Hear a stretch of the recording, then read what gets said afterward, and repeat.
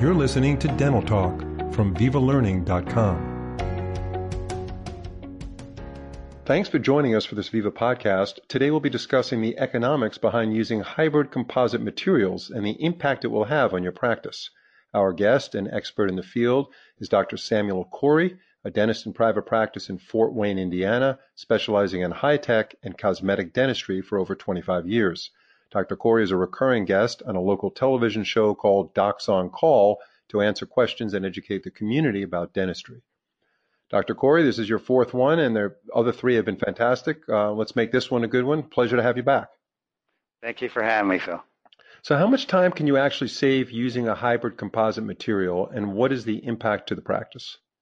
You actually save, which makes sense if you think about it. If you're going to be milling or grinding a material, if it's a very hard lithium, disilicate, or zirconia, compared to a hybrid composite block, you're going to save about 5 minutes every time you send a restoration to the mill. And then you're going to save about 15 minutes because you don't have to fire this material. So altogether, you're saving about 20 minutes per unit for restoration when you're using a hybrid over a ceramic, which if you think about it, Phil, you know, if you're doing 3 cases of these a day, which if you're a CAD/CAM dentist, that's not really a lot.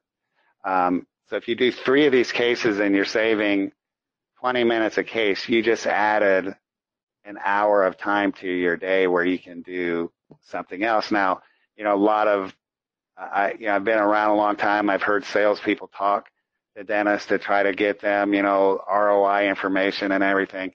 And they talk about, well, if you save the 20 minutes, you can do another onlay or you can do another crown. I don't think of it like that. The way I think of it is if I just saved you 20 minutes each procedure that you do, restoration, and you do 3 of those a day, and you just recovered an hour of time. For the average practice, production of an hour is about $1,000. You know, so if I can get you that $1,000 and you do, let's say you work 4 days a week and you're going to get $4,000 a week, and then over the course of a year, it adds up. It becomes a little bit over $200,000 in the course of a year. So if I told you at the beginning of the year after you just spent all your money on Christmas presents and New Year's and you took off time, but you still had to make your payroll, and now you're starting up your practice in January. If I came up to you in January, first thing, and told you, I can save you somewhere around $200,000 in your material costs if you just weren't married to a particular material, would you jump on that? Yeah, that's very compelling. Very compelling. Yeah, most guys would. You know, well, so that's. The thing is, it's not only the economics, which is great. I mean, in this case, there's no question there's a significant amount of money being saved. But as you say in your other podcasts, there's actually indications for these hybrid CAD/CAM materials, these composite hybrid CAD/CAM materials, where they make sense and they should be used. So right. It's not like you're switching someone over to a new product where there's this disadvantage, this huge negative saying, well, you got $200,000 extra in your bank account at the end of the year, but right.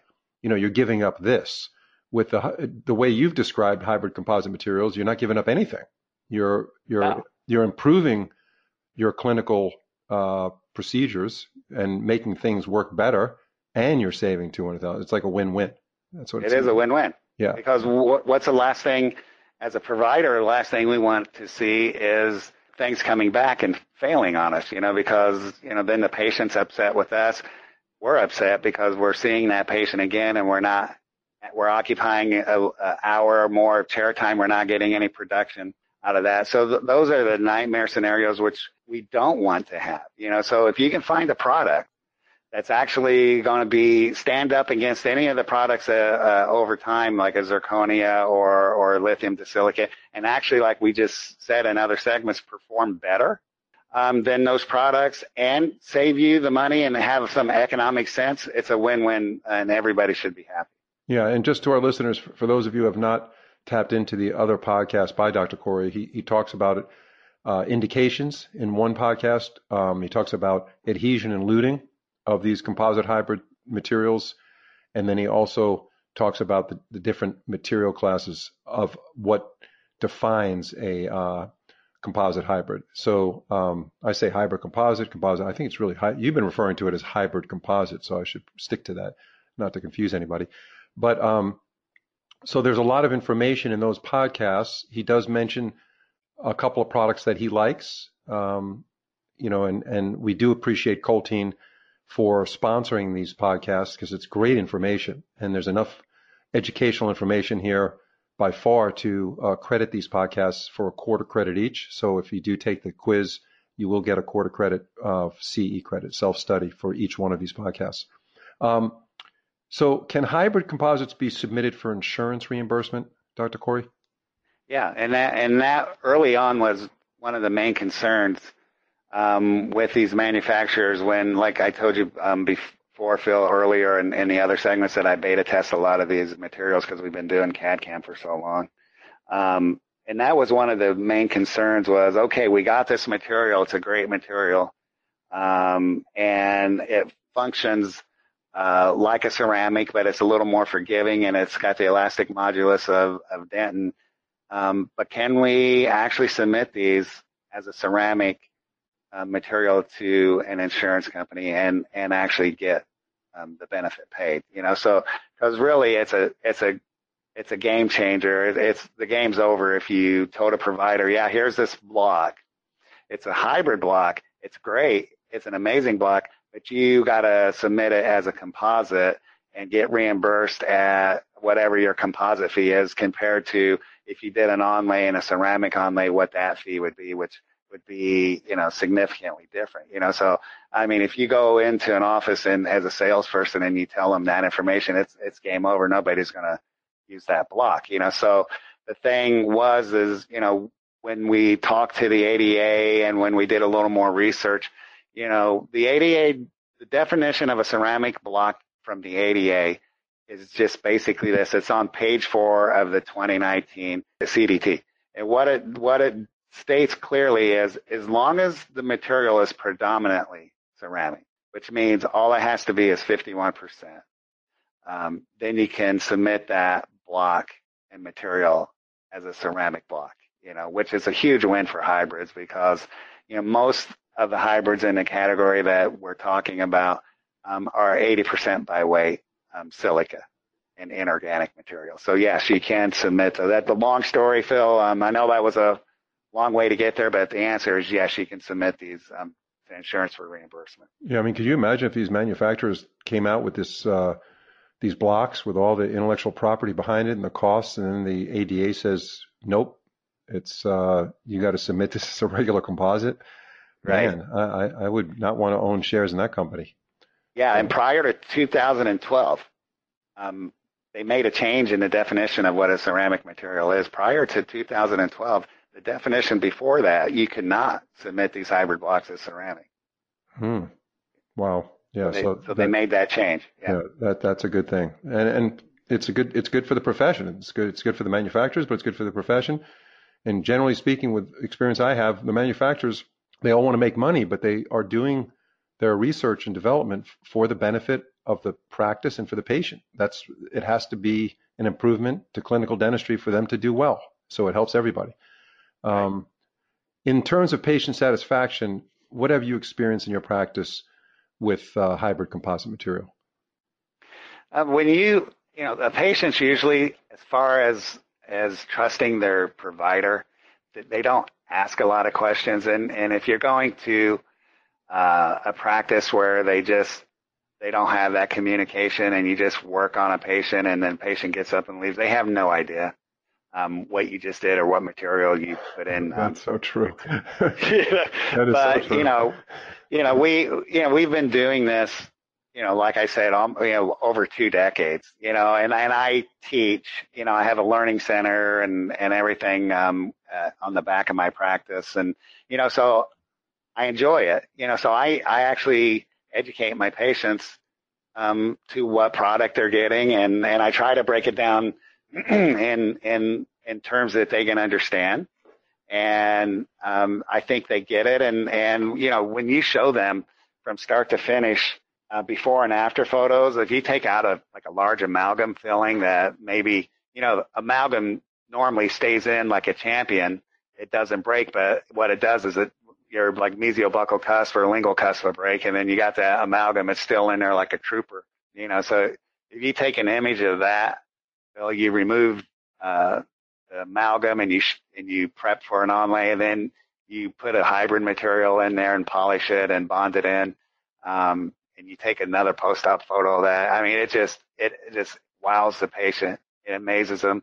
And if you take a little bit of time, it doesn't take long to educate the patient. Yeah, I mean, it's good that they understand, what you just did to them and appreciate what you just did to them. But really, it's internal marketing, because they have more information to go out and talk to their family and friends about what you just did to them. So you're actually marketing your practice by educating your patients. You have a ton of experience in CAD/CAM. You mentioned 17 years, probably more than that, and you've tried just about everything. Why do you personally like working with hybrid composite materials?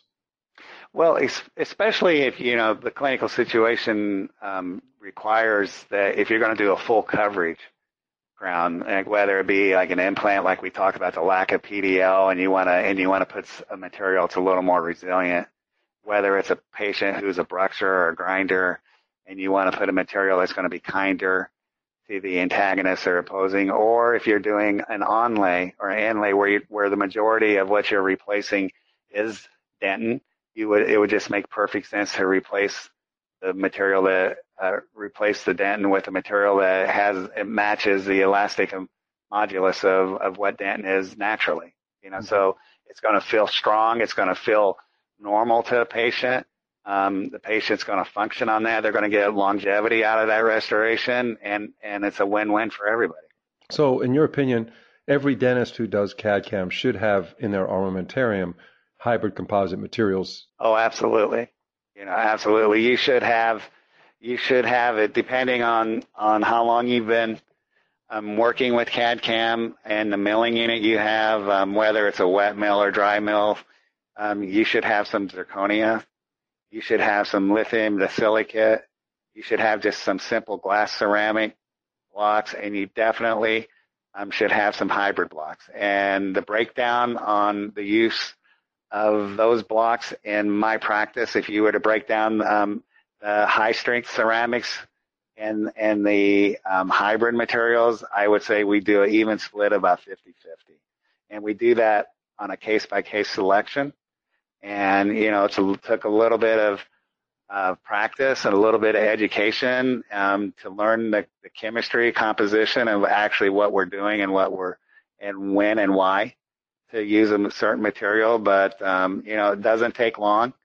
And if it's something that providers are out there and want to learn and want to get a little more familiar with hybrids, they won't regret it because it's something that you should have in your armamentarium. Yeah, and you mentioned in one of the previous podcasts which particular hybrid composite material you like. Could you share, as we wrap up this last podcast, if you can share with us some of the features and benefits of the product that you like and why you like it?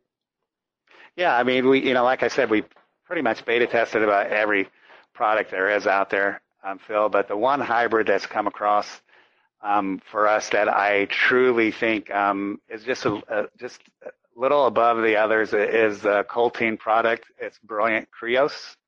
And the reason I like it is it's a little got a higher flexural strength, so it's more resistant to fracturing.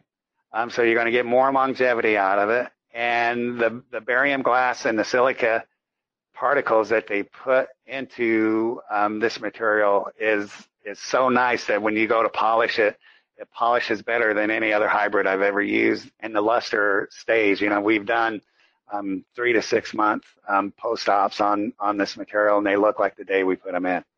And that's probably why they call it Brilliant, right? Is the first part of the name of the product.